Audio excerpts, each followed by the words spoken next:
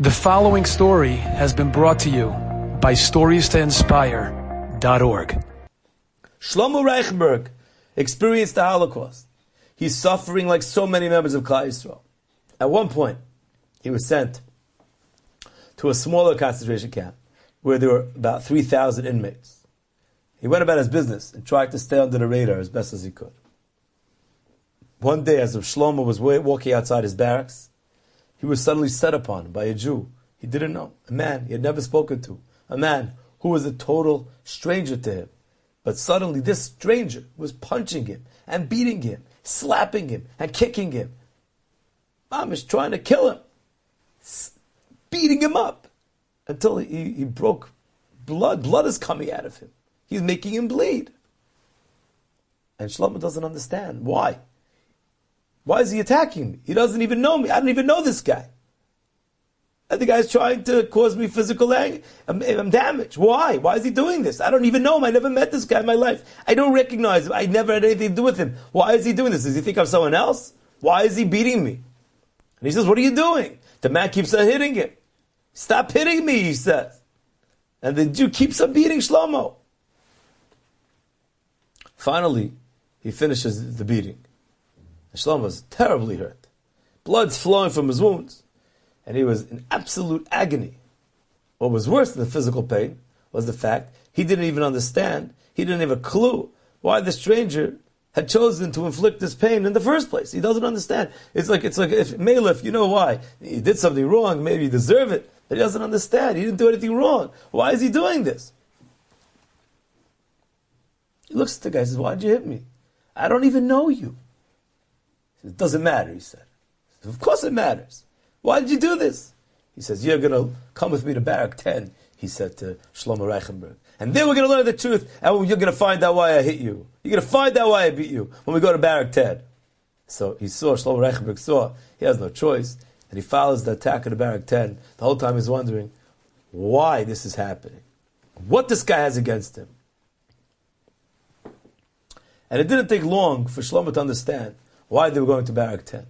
You see, Barak 10 was the living place of the Jew who served as the unofficial arbitrator of all disagreements between the Jewish people in the camp. There's an argument, there was a fight between two inmates. They come to him, he settles the fight. He's the judge. Shlomo's attacker is leading him to this man to be judged for what? He doesn't know. But they're going to be judged. There's a court case happening. They brought him to the barrack, they were allowed into the barrack, and soon they're standing before the judge. And the judge says to them, what is the nature of your disagreement? So Shlomo speaks first. He says, I was walking outside my barrack this morning, and this man, he points to the attacker, he begins to beat me up for no reason. He punches me, he slaps me, he makes me bleed. I don't even know why.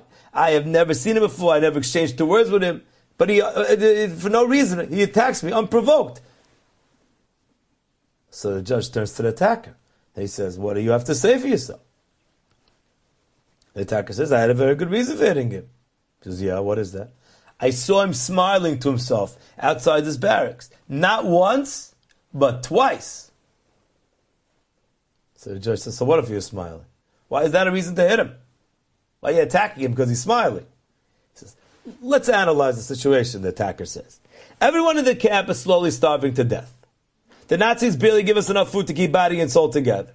Now you know that people who are starving do not smile. They don't. And yet I saw this man smiling. Not once, but twice. Let's take a minute to understand what this means. If he is smiling, then that's the reason he isn't starving, because starving people do not smile. But how is it possible that he isn't starving when every single inmate is suffering from not having enough to eat? So the answer must be a simple answer. The reason he isn't starving is because he's working with the Nazis. They're giving him extra rations as a reward for being a Nazi collaborator. And I'm sure you'll agree with me that a Nazi collaborator deserves to be beaten even worse than the beating I gave him. He deserves to be put to death. That's why I attacked him. Because he's smiling. And if he's smiling, he must be not starving, because starving people don't smile. And it must be that he's not hungry. And if he's not hungry, then how can it be he's not hungry? It must be he's a Nazi collaborator. And he has food from the Nazis. This is the reason I attacked him. So the judge turns back to Shlomo Reichenberg and he says, he makes a strong case. Or at least raises a solid question. How do you plead? How do you respond? Shlomo Reichenberg looks at the judge looks at his attacker, and he makes a decision to tell him the secret that lay behind his smile. And he says like this, you have just accused me of being a Nazi collaborator. You made the erroneous calculation that since you saw me smile, I have been to be working with the enemy, since only then would I have enough food. More than that, you have posited that a person who is starving cannot possibly smile. And that the only way someone in our position can smile is if he has a full stomach. With this calculation, he decided to beat me until I bled, because he was sure I did something wrong.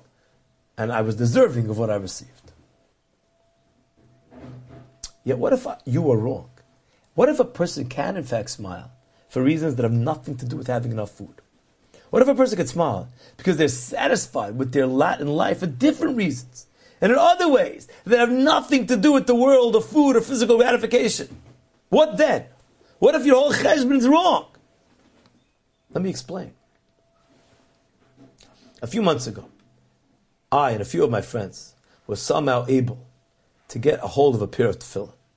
I cannot go into the details of how we managed to do this, but since that great day, I've been able to don a pair of tefillin every morning. When you saw me smile, you know what I was thinking about? I was thinking about the fact that I have been zeicha to wear tefillin, even here in this terrible place, and how my connection with Rebbeinu Shalom is still intact, even here in this form of Gehenna. That is why I smiled. Not once, but twice. It had nothing to do with food. It had everything to do with the satisfaction I receive from my ongoing kesher with Hashem. I am so lucky. I have a pair of tefillin to put on every morning. As a Jewish man who has been granted such incredible good fortune, how can I not smile? That is the truth. Needless to say, the judge ruled in favor of Shlomo Reichenberg. The story of Shlomo and the beating he received for a smile is the greatest example of a person who didn't miss the boat. He never allowed the truth to slip away from him. It didn't matter where he was. It didn't matter what was happening around him. To Reb Shlomo Reichenberg, the fact that he was able to put on his tefillin in the middle of a concentration camp was the biggest zechus in the world, because it meant that he would never have to look back in his life and say, if only I hadn't missed out on a mitzvah. Because he never missed out on the mitzvah. And yes, can there be a better reason to smile than that? What do you say? We all want to walk through life without regrets. This is something to take with us. To remember that one day we're going to stand there in Shemayim. And they're going to say, why'd you miss out, or why'd you miss out? So let's not miss out.